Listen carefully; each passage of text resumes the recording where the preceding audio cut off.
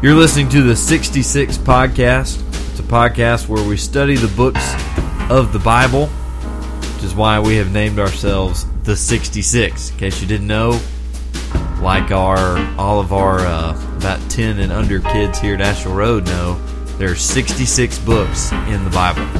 It's surprising how many people don't even know that. Right. So that's what this podcast is all about. Teaching that, and then maybe a few things. Right. If you don't get anything else, just know that there are 66 books in the Bible. Right now, we're in the Old Testament. We're continuing our series on Daniel. And last week, we talked about a really interesting, I guess that's the right word for it, interesting chapter in chapter 7 with the vision of the four beasts. A lot of interesting stuff going on there. And today, we're going to get into another vision in chapter 8, but maybe not quite as complicated, just because there's not as many moving parts, but it's probably about the same. It's complicated. Yeah. It's kind of like we're cutting chapter 7 in half, and then magnifying or zeroing in on the two middle kingdoms. So, just by way of review, last week we saw four beasts representing Babylon, Persia, Greece, and Rome. Right. So today we're going to talk about Persia and Greece. And that's chapter 8. And we referred back to this chapter a couple of times in the last episode. Yeah. So it's really interesting to see the consistency between chapters 7 and 8. This chapter helped us out a lot last week in trying to suss out the meanings of some of the things there. So today we're zeroing in. I'm not sure why exactly. This is going to have to do with history that is non-biblical, the 400 silent years, as they're sometimes called, the time between the testaments, or the intertestamental period. I think Bible students need to be aware of that period. The books that discuss that period are not inspired. Maybe you've heard of the Apocrypha. And I believe Catholic Bibles have the Apocrypha in them.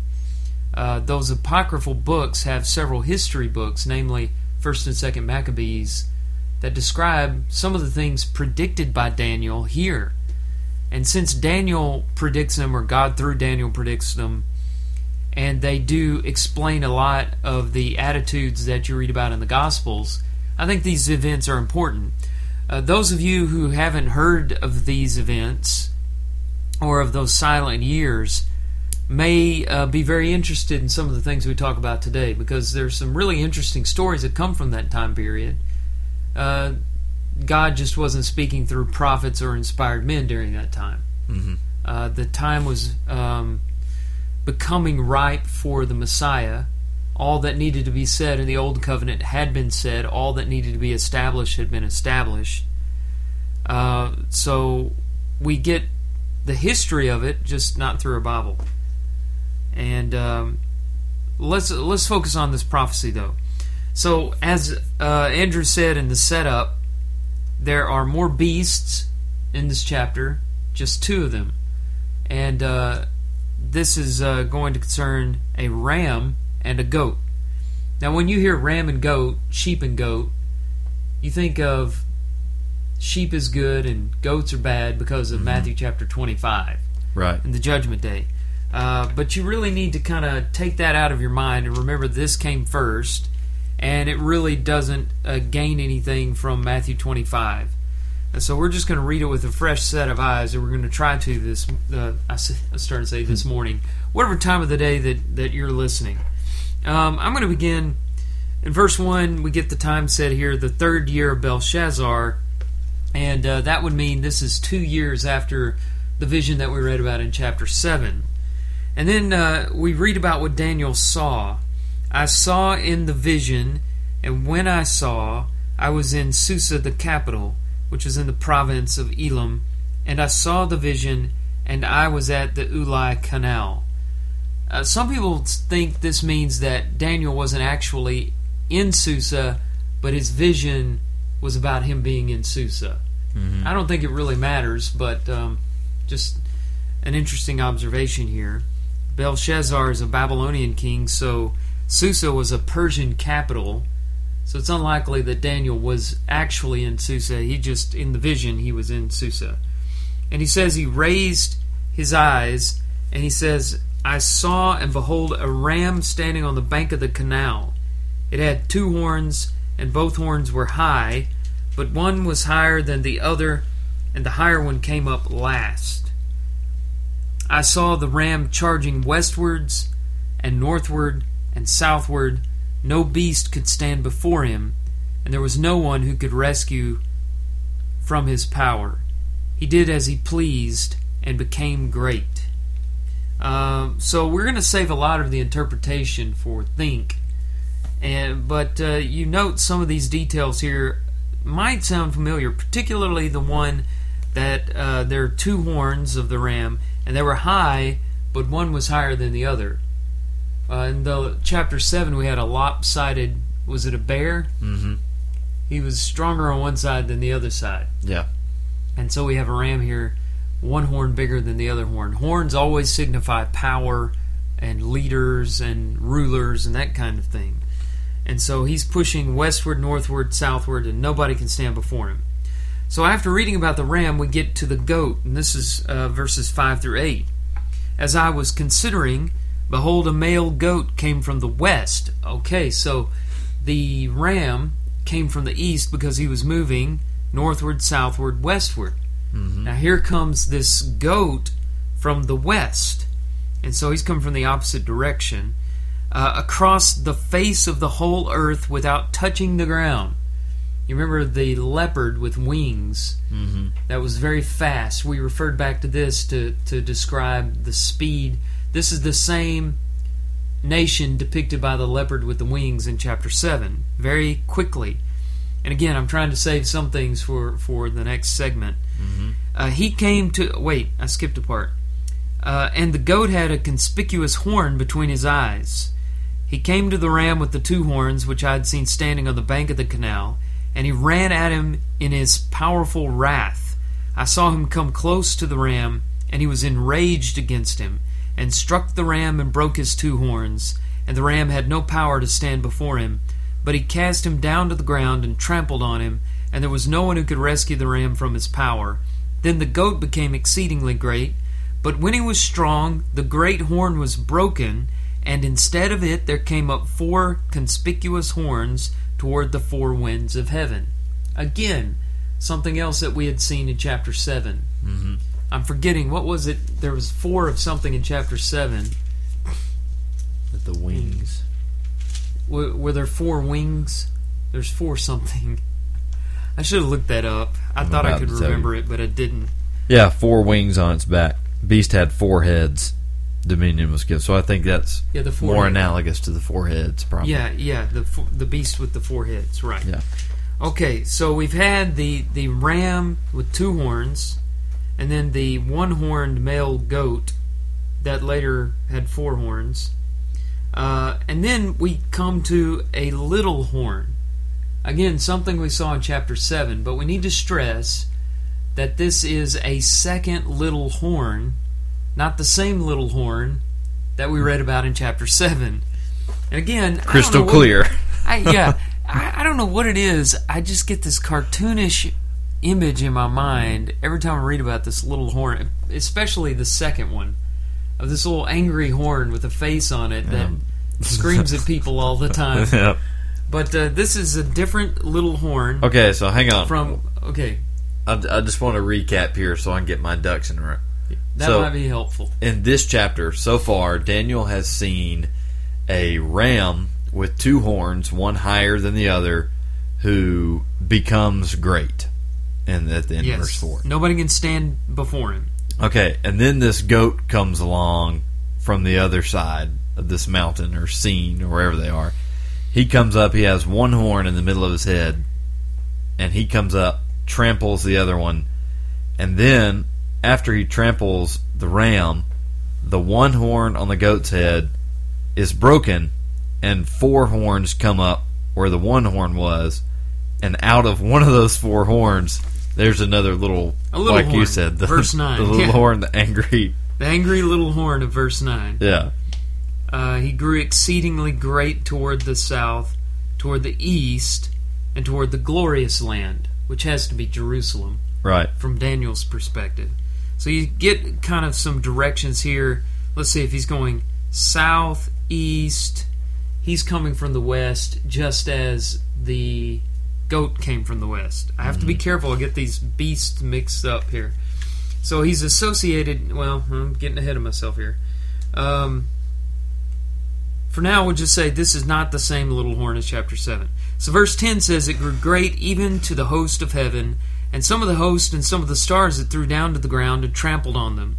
It became great, even as great as the prince of the host." I hope you have some comments on that one, because I'm a little confused by that statement. Mm-hmm. "Then I heard a holy one speaking, and another holy one said to the one who spoke, 'For how long is the vision concerning the regular burnt offering, the transgression that makes desolate, and the giving over of the sanctuary and host to be trampled underfoot?' And he said to me, 'For 2,300 evenings and mornings, then the sanctuary shall be restored to its rightful state.'" I want to say a little about interpreting these apocalyptic books.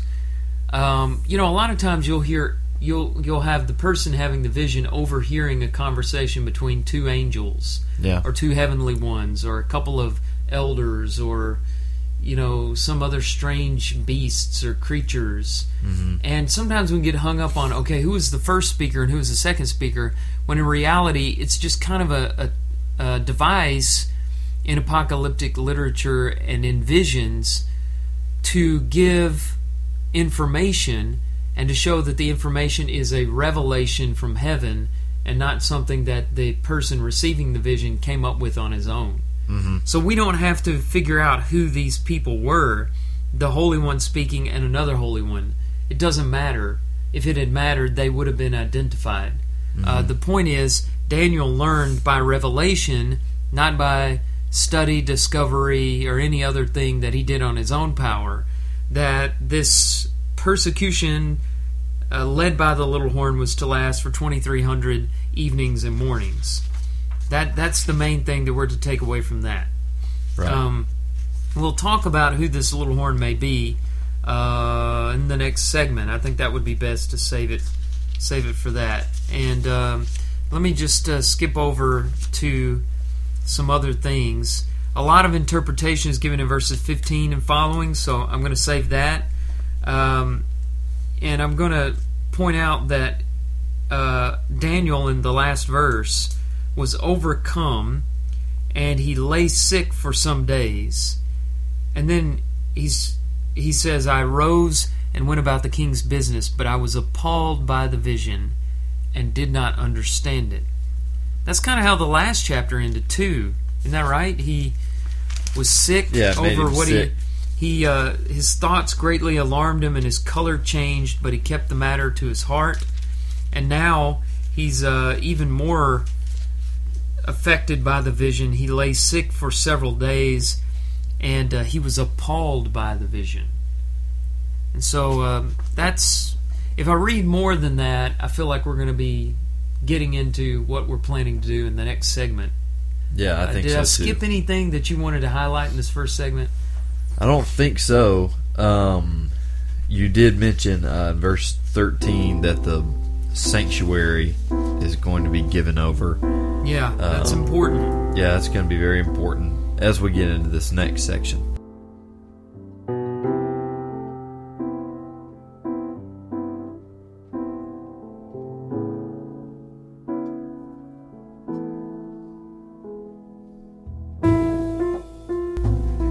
Alright, we're going to see how this goes, Andrew. I'm not sure. We were talking before I turned the recorder on, and I told you that my goal was to make this clearer than the last episode. Right. But it seems doable until you start doing it, and you just think, man, it's hard to put yourself in the shoes of somebody just listening and hearing a lot of this stuff for the first time. We hope that you're at least getting a taste of Daniel. But you have to understand, if you're getting frustrated because some of the stuff is unclear to you, we're in some of the toughest parts of the Bible to understand right now. That's kind of the point of the project that we're doing at the 66 is we're not going to skip anything. We're going to do all 66 books, which means sometimes we're going to get into some passages that are rarely taught in church, that we rarely read or think about, and we believe that all Scripture is breathed out by God, 2 Timothy 3, and we need to pay attention to all of it, and some of it's easy to understand, some of it's very complicated, and I think we're in the complicated part right now. I don't think anybody would disagree with me on that one. But let's just go through the three symbols, the three outstanding symbols, and see if we can find an interpretation for them. Now, our listeners that tuned in chapter 7 might have a pretty good idea about the first two, meaning the ram and the goat. The ram had these two horns, one higher than the other. And, we talked about the bear from chapter 7, being lopsided like this. And our interpretation in the last episode of that lopsided figure was that we were talking about the Medo-Persian government, in which the Medes ruled along with the Persians, but the Persians were certainly the dominant government. Right. Darius the Mede is in chapter 6 of Daniel, but Persia is in control. Darius is over Babylon, but we talked about how he was probably ruling alongside of or even under King Cyrus, who isn't mentioned. Mm-hmm. So whenever you see this lopsided figure in the book of Daniel, which I think this is the only two places you see it in chapters 7 and 8, you have a really interesting way to describe the Medes and Persians. Yeah. And I'd like to just point out real quick, we're not figuring this out by some grand revelation or something. Verse 20 says this: "As for the ram you saw with the two horns, these are the kings of Media and Persia." Okay. So they come right out and tell you in the second half of the chapter. Yeah, Daniel does Daniel does his best job to keep this, or I guess to make it simple-ish for us to understand. Yes. And we know, certainly like you said, we know the reason that one of those horns is bigger than the other is because Persia, certainly when Cyrus the Great comes along, winds up bringing Persia to prominence much more so than Media. Yeah, right. All right, you ready for the goat? Let's go to the goat. I'm ready. We got this goat. He's fast. He's moving from the west. We have a succession here. Mm-hmm. It's just two governments instead of four, but if you remember the timeline that we've gotten from chapter 2 and from chapter 7, it goes like this: Babylon, Persia, Greece, Rome. And we're just in those two middle governments, which is Persia, Greece. So already, even if you didn't understand any of the symbols, if you knew that the first one is Persia, then the one that comes directly after it's got to be Greece, right?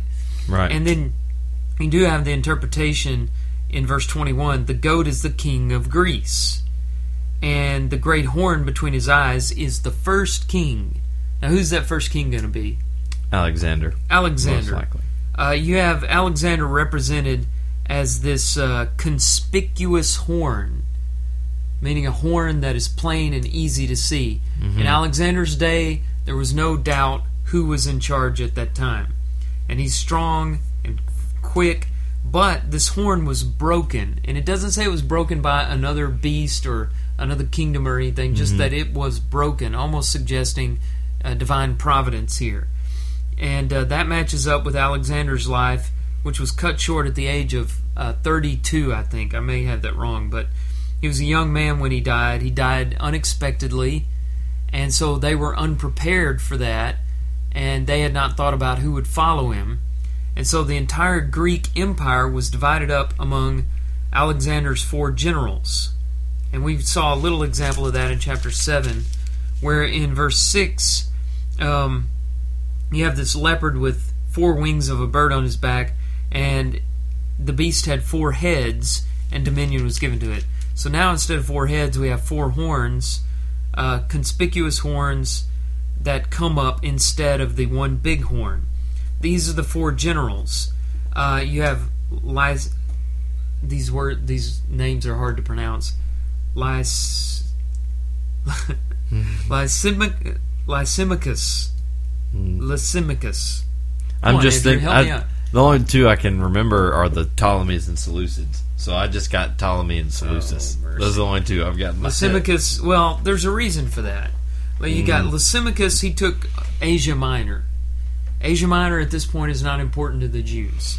Then Cassander had Greece. Greece at this time, not important to the Jews.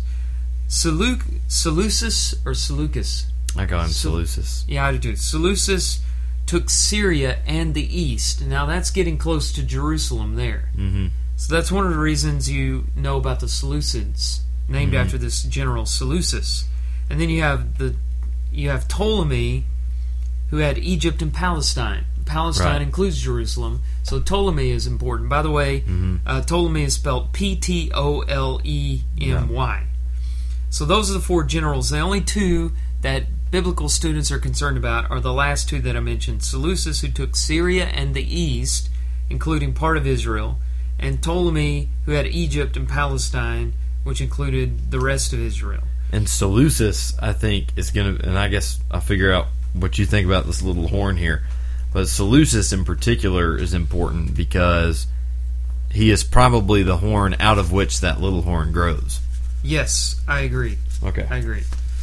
Before we get to the little screaming, wrathful horn, let me point out that the section in the middle of Daniel 8 that contains the interpretation is brought to us by none other than the angel Gabriel.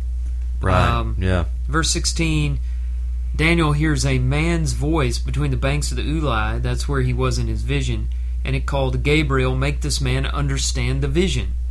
And so all of the explanations that you have in verses 18 through 26 are given to us by Gabriel, the messenger angel. Mm-hmm. Same angel who came to Joseph and Mary and announced the birth of Jesus Christ. Okay, so here's Gabriel's explanation. We read about the ram in verse 20. We read about the goat in verse 21. In verse 22, he says that as for the horn that was broken, in place of which 4 others arose, 4 kingdoms shall arise from his nation, but not with his power. So that's what we have here is those 4 generals who come up and they take the place of Alexander. So far, it's making pretty good sense. It's pretty general here. Now, let's go back to the little horn. I want to call him the second little horn, not to be confused with the little horn of chapter 7. And somebody says, well, how do you know that? Well, because the little horn in chapter 7 came up in the 4th empire. Which is Rome. It's going to be Rome, and we discussed his identity. I don't think it's as easy to get to the identity of the little horn in chapter 7 as it is to get to the identity of the little horn in chapter 8. Definitely. We talked about maybe chapter 7 referring to Domitian. We don't know for sure, and it's not really all that important. But here, there are a lot of clues about this guy. And he comes up in the Greek Empire. Yeah. We already read the description of him in verses 9 through 12. I'm not going to go back over that, but I am going to just pick out the highlights there. You remember that he was called exceedingly great, and he grew towards the direction of the south, the east, and the glorious land, which is Jerusalem. He grew up to the host of heaven and cast down to the ground some of the host, and even exalted himself to be as great as the prince of the host, verse 11. Mm-hmm. Now, prince of the host sounds to me like a Messiah character or even God. Yeah. So I was kind of taken aback by that. And you said you had some ideas on that, so I'd love to hear that. Yeah, it comes up again in verse 25 where we're talking about the little horn again. It says, by his cunning he will make deceit prosper under his hand, and in his own mind he shall become great. Without warning he shall destroy many, and he shall even rise up against the prince of princes, and he shall be broken, but by no human hand. And so that phrase there, prince, is from a Hebrew word, sar, which means chief ruler, military leader. So when we say prince of the host, prince of princes, we're talking about I think the NIV translates it well when it says the commander of the host. Kind of certainly in the context here, he's talking about this large group, being with that word host, a big group of people. Here they're mentioned as stars. So this is the one that's in charge of them, and it looks like you said, the language is similar to Jesus being called Prince several times, but most likely this is referring to God himself. In verse 11, it says the burnt offering was taken away, and his place of sanctuary was overthrown. So at this time, obviously, this commander and his place of sanctuary, we're talking about God. The place of his sanctuary. Right. The place of his sanctuary. Right. Okay. And we're talking about the temple. Well, what confused me was that the text says in verse 11, the little horn became great, even as great as the prince of the host. Right. But I think verse 25 has helped us out with that a little bit. Yeah, right? 25 tells you, first of all, that he's great in his own mind. Yeah. So whenever thinks you read that in verse 11, that's his delusion. That's not the truth. That's not fact. Verse 11 is translated well in the NIV. It says the little horn even magnified itself to be equal with the commander of the host. So it just brings out that interpretation you're talking about. It brings it out right there in the text, which I definitely think is correct. I don't think that Daniel is saying here that this little horn is going to become just equal with God, become as great as God. So your understanding of God kind of forces your interpretation there. Yeah, that helps. Now, going back and just reminding, well, you already mentioned a couple of these things, but it's important to note from what we read in the last segment that he's taking daily sacrifices away. The place of God's sanctuary is going to be overthrown. That has to be the temple. He has this army that opposes the daily sacrifices. The New King James Version reads this way in verse 12. Because of transgression, an army was given over to the horn to oppose the daily sacrifices. And then finally, truth is thrown to the ground, which means he's stepping on the truth, or he's perverting the truth. So who is this guy? There is very little doubt that this particular person, described as the second little horn, is a character that is very important in Jewish history, but most Christians haven't heard about him before or haven't studied him at all. He doesn't appear in the Bible. He comes up, as we said before, in that intertestamental period between the Old and New Testaments, the 400 silent years. And it's a Greek king, or a Seleucid king, Seleucid being the term indicating that this is part of the empire that descended down from that fourth general of Alexander's, right? Seleucus. This king's name was Antiochus IV Epiphanes, one of the greatest enemies of the Jewish people in history. Let me give you a few facts about him. Antiochus IV was the 8th king of the Seleucid dynasty, which was itself one of the four powers that we talked about, represented by the four horns after the death of Alexander. In verse 23, Gabriel calls him a king of bold countenance, one who understands riddles. I love the NIV on that one. Instead of one who understands riddles, the NIV has master of intrigue. Nice. He is a master of intrigue. That's going in my bio right there.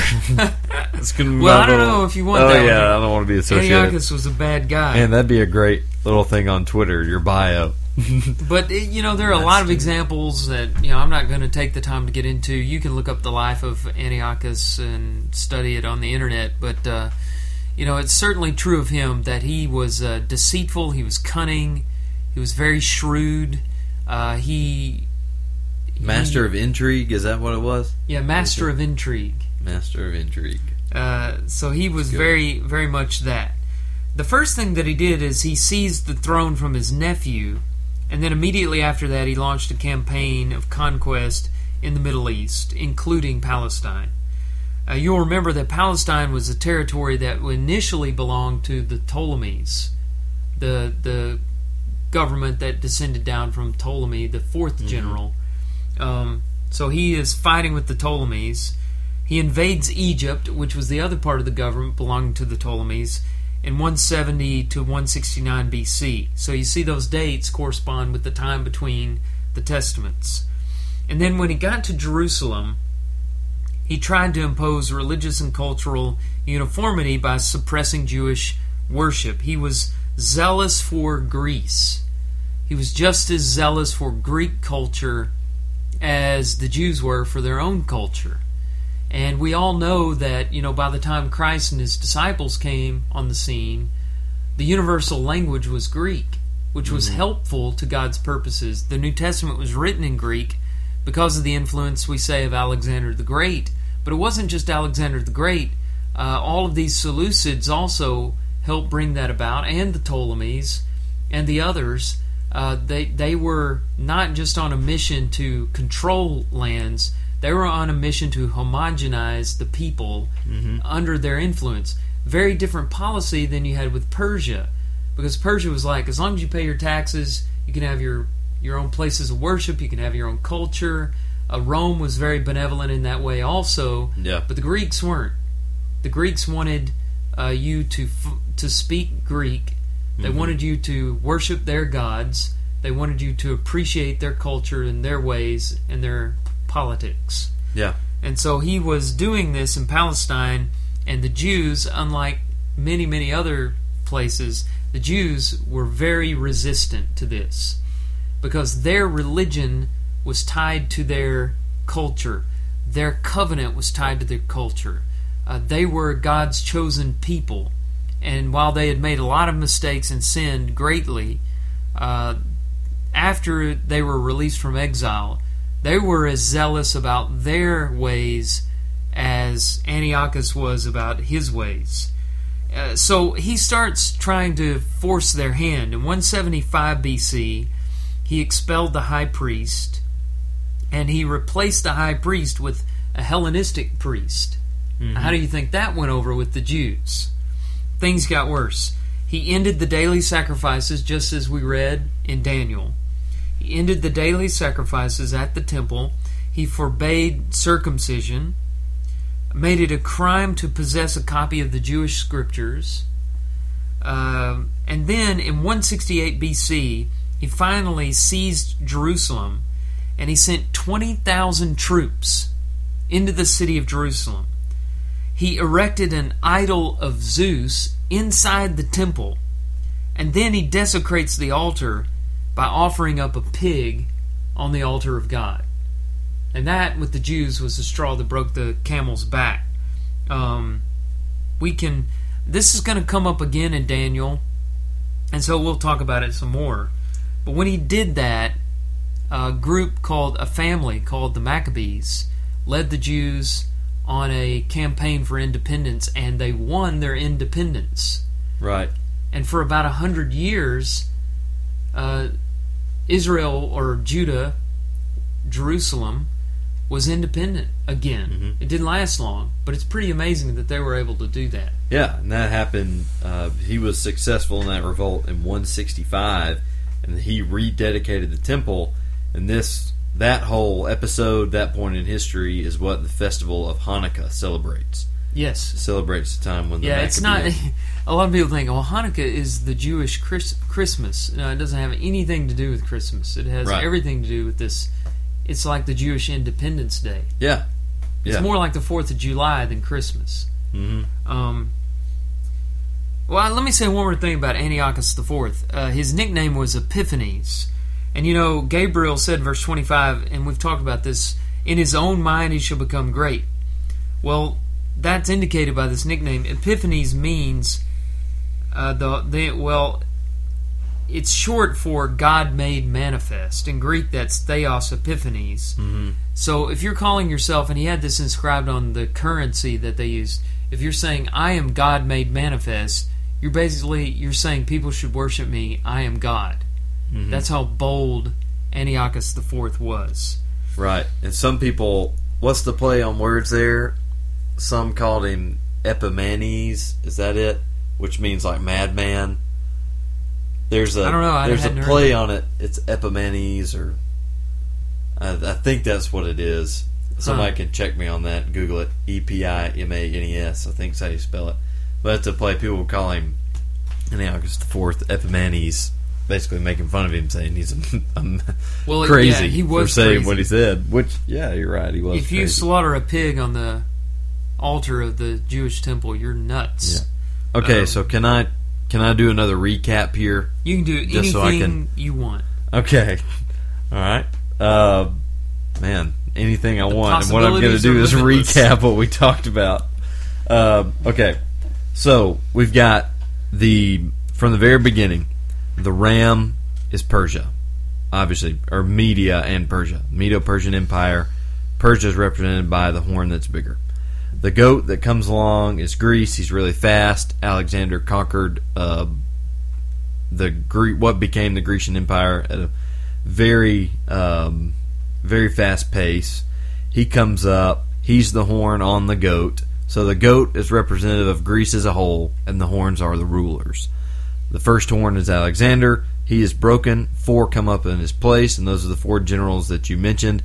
One of those horns, which we're going to identify as Seleucid, or Seleucus, who's going to be responsible for that Seleucid dynasty, obviously where the name comes from. Out of that line of kings, one king is going to rise up. Identified here as this little horn who becomes great. So he's only a little horn for a little while, apparently. And this is going to be identified as this guy that we just spent so much time talking about, Antiochus IV. Yeah, that's pretty good. And this Maybe we is should have all done that intertestamental stuff right here, right? Yes. This is all intertestamental history. If you want, you can look up 1st and 2nd Maccabees and get pretty much all of this history. I'll read a portion of 1st Maccabees to kind of give you a taste of what that's like. This is 1st Maccabees chapter 1 verses 21 through 49. Antiochus entered the sanctuary and took away the golden altar and candlestick and all the vessels thereof, and the temple showbread, the pouring vessels, and stripped the temple of the ornaments of gold. For the king had sent letters by messengers unto Jerusalem and the cities of Judah, that they should forbid burnt offerings and sacrifices and drink offerings in the temple, and that they should profane the Sabbaths and festival days, and pollute the sanctuary and holy people, set up altars and groves and chapels of idols, and sacrifice swine's flesh and unclean beasts, that they should also leave their children uncircumcised, and make their souls abominable with all manner of uncleanness and profanation, to the end that they might forget the laws and change the ordinances. So in that, you get the motives of Antiochus. Yep. He is wanting to change their entire mindset, change their culture. Now, let's get into the 2300 evenings and mornings real quick here. That is in verse 14 when Daniel is seeing in the vision. He's overhearing this celestial conversation about how long is this going to last. Mm-hmm.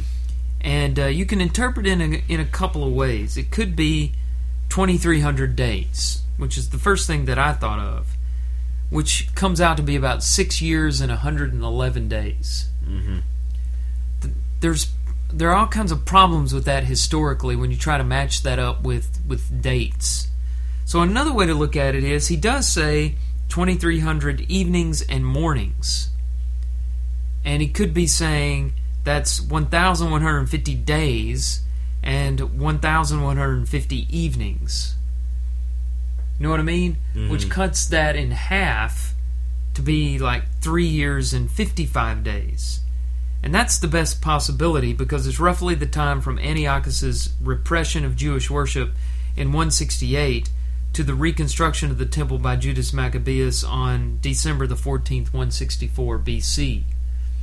Yeah. So that may be what it is, but the main point is that it's not going to last forever. Yeah, I think that's the main idea behind it. I don't know that it's an exact to the day prophecy, and it may very well be. But I think we just kind of, with history, it's hard to peg that and say, okay, this is the day on which Antiochus, or the persecution of Antiochus began. Yeah. This is when all that started. and then here's the day. I guess we do have the day when the temple was rededicated, but it's hard to peg the beginning of that. I think, like you said, the point there is just this is a finite amount of time. Yeah. And we have an application on that, I think, that we need to make whenever we come to the end. Speaking of the end, several times Gabriel tells Daniel the vision is from the time of the end. And that's another confusing thing to me. I mean, when we think of the end, we think of Judgment Day. Mm-hmm. But you have to read this from the perspective of a Jewish person living in, 6th century BC. And they're not dwelling so much on Judgment Day as they are political events. And it could mean that this persecution would come upon Israel toward the end of the Old Testament era, during this intertestamental period, which may not be a big deal to us as Christians, but it was a big deal to the Jews that prophecy was ending, new covenant books were ending. I shouldn't have said it that way. New Old Covenant books were ending. Their chapter is being finished so that the Messiah could come. So anyway, that little phrase there, it's like a lot of these things. It can be interpreted in a variety of ways. Yeah. But I think the best interpretation is that the end would have to do with the end of the Old Covenant. Yeah, it has to do with the end of this historical chain of events right here. Yeah. So when we say the end, that's where the time of the end encompasses all this intertestamental stuff. We're not talking about end of time as we know it. Yeah. It wouldn't work that way. All right, well, we did our best. I hope that you're thoroughly confused, and we're going to take a little break here, catch our breath. When we come back, see if we can find anything practical about Daniel chapter 8.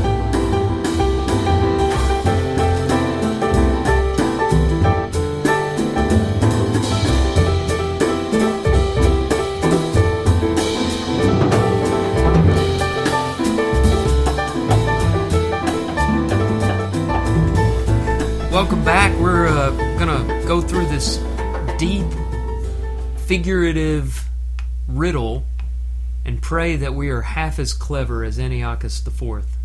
Half as clever as the angry little horn. Master of intrigue. The master of intrigue, who several times in this it is said that he, how does it put about riddles? He understands riddles. Well, let's see if we can understand riddles, at least enough to get some practical applications. Here's the first one I want us to think about, and Christians really need to know this, and that is, evil sometimes wins. Now, I'm not talking about the war, I'm talking about the battles. Sometimes evil wins a battle here and there. Sometimes evil wins a lot of battles, over and over and over again, a lot of back-to-back battles. And the Bible is not wrong when evil wins. It's not like critics say, well, like the scoffers in Peter's day, well, everything looks like it's been untouched by God, that evil's winning and so on. The Bible concedes that this is the world we're in, where sometimes the wicked prosper and the righteous suffer. But that leads me to point number 2. When God's people suffer, God puts a time limit on that persecution or pain, on that trial. It's always finite. That's the word you used. Yeah. And that makes me think of the 2,300 evenings and mornings. Yeah. That number, as you said, may just be there to say there's going to be an end to this. It's not going to last forever. It's finite. Yeah, and I think the great thing about that is we have the exact same promise now. All throughout the Bible, you have people asking God, how long? How long? David says that same thing in the Psalms and Revelation. The group of believers ask God, how long? People under distress like this, they're waiting on God. They always ask, how long? I think sometimes, like you said, we get in situations in life where we feel like evil is winning continually, where things continue to go bad for us, one tragedy after another, And, I think a lot of us have been here where we have thought, how long? How long is this going to happen? And the great news is it's not going to last for forever. It's not going to last for eternity. There's a good chance it probably won't even last for the rest of, our physical lives, as far as the lives that we have here on earth in the current bodies that we inhabit. So I just think it's comforting to know that there's a finite end set to our suffering, to all sufferings that we face. Yeah, and the problem is that since we don't know what that time is, we don't know what... I think it's good that we don't know really what 2,300 evenings and mornings means. There's a lesson in that. We don't know the end to our persecution, our suffering, etc. We don't know what's going to happen in the end. That's what tempts us to give up. Mm-hmm. But we just need to take it by faith that there is an end, and there's a purpose for what's going on today in the middle of it. Mm-hmm. Paul says in 2 Corinthians 4:17, this light momentary affliction is preparing for us an eternal weight of glory beyond all comparison. That also reminds me of Romans 8:18. I think it's 8:18. The sufferings of this present time are not worth comparing with the glory that shall be revealed to us. Yeah. It's a light momentary affliction. If you're in the middle of it, that's almost insulting. You'd be tempted to think that. But at the end of it, you're really going to look back and see that was a light momentary affliction. There was an end to it. I should have had more faith through it. Yeah, I think a good attitude, like you said, in the middle of it, it's hard to have this attitude. But knowing and understanding that there's an end to the suffering that you're going through can be one of the big things that pulls you through it. Yes. People all the time say, if they have to do something difficult or they don't want to do for a certain amount of time, I've often heard people say, oh, well, I can do anything for a couple months. Yeah. Or I can do anything for a year. If you know the amount of time, then, and if that's your attitude as you go through it, it can make it easier for you to pull through. Yeah. Daniel here, let me add this as a third lesson. Truth or prophecy sometimes can be a burden. Now, why was Daniel alarmed? Why was he sick several days? Why was he appalled by the vision? Not because of what it meant to him, but because of what it would mean for his kinsmen in the future. Highly sympathetic here. So what made me go to that one next is thinking about, there's an end to this, and we sound like we're just painting everything rosy, and hey, even if you're going through hard times, that's not really all that bad. We're not saying that. Daniel wasn't even the one that was going to have to go through this stuff with the little horn, and he was appalled by it. He was touched by the pain that they would suffer momentarily for a short period of time. But he also kept his perspective. And so we need to learn that. Another thing off of that is that, we often think having the truth is easy. Or, oh, man, I wish I could have been a prophet and received these revelations. And we've probably mentioned this before with regard to Daniel, but this was a burden on these prophets to do these things. I think in particular about the prophets who prophesied in this time period, Daniel, Ezekiel, and Jeremiah. In all three of those prophecies, you have statements to the fact that this was hard for them to be a prophet. Yeah. They suffered Definitely. for it. Yeah. If they had not had the prophecies, their lives would have been easier than they were as prophets. Mm-hmm. Let's move on from that. Ultimately, God's people will be victorious. This is like the book of Revelation. Eventually, the bad guys will lose and the good guys will win. God has a plan. Again, we don't know it to its fullest. We know what we need to know. And one of those things that we know is that in the end, God's people will be victorious if they are faithful to Him. And here's the last one I've got, and I'm sure you'll have a few things to say about this one, Andrew. Providentially, God prepared the world for the coming of the Messiah, Jesus Christ. A lot of the things we're reading about here are set in that time period we've been calling the intertestamental time period of the Bible. that time period wasn't very fruitful in terms of prophecy, but politically it was very fruitful.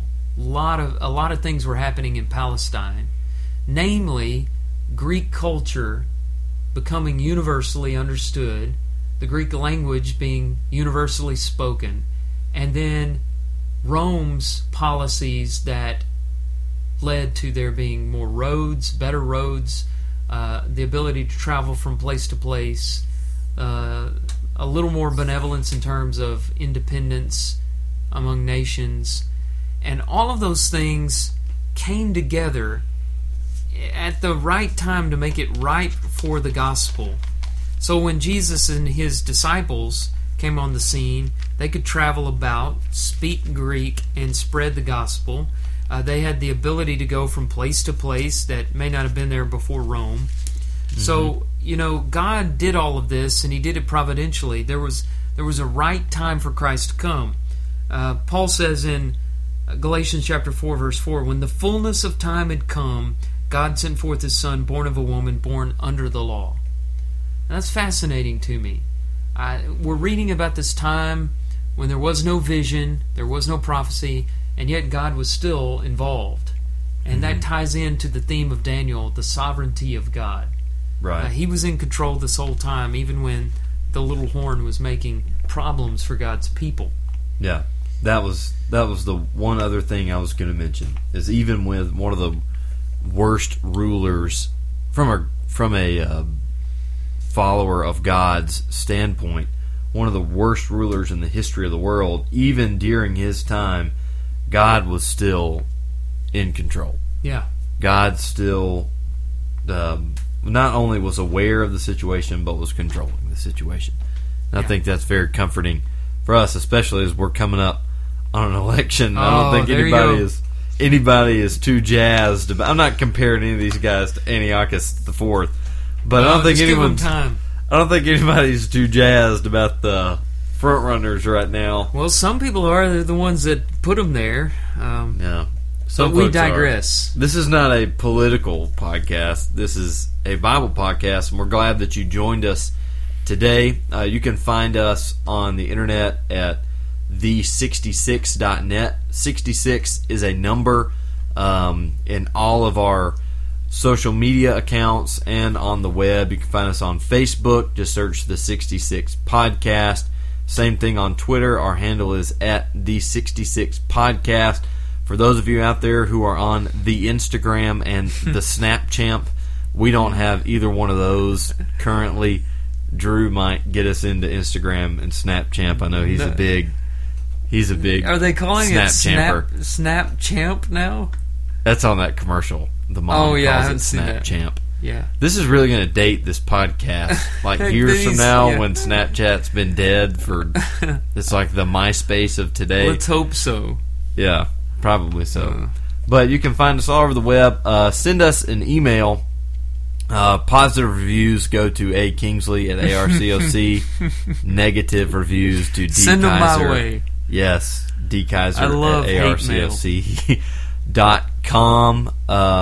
For more information on either Drew or myself, you can find us at ARCOC.com. And I think that pretty much covers our normal sign-off info. That's enough, not leaving anything out. Yeah, I think at this point people are just sick of hearing us talk. So we'll come back for our next episode and talk about Daniel chapter 9. And the end. That's it. I don't have any catchy tagline.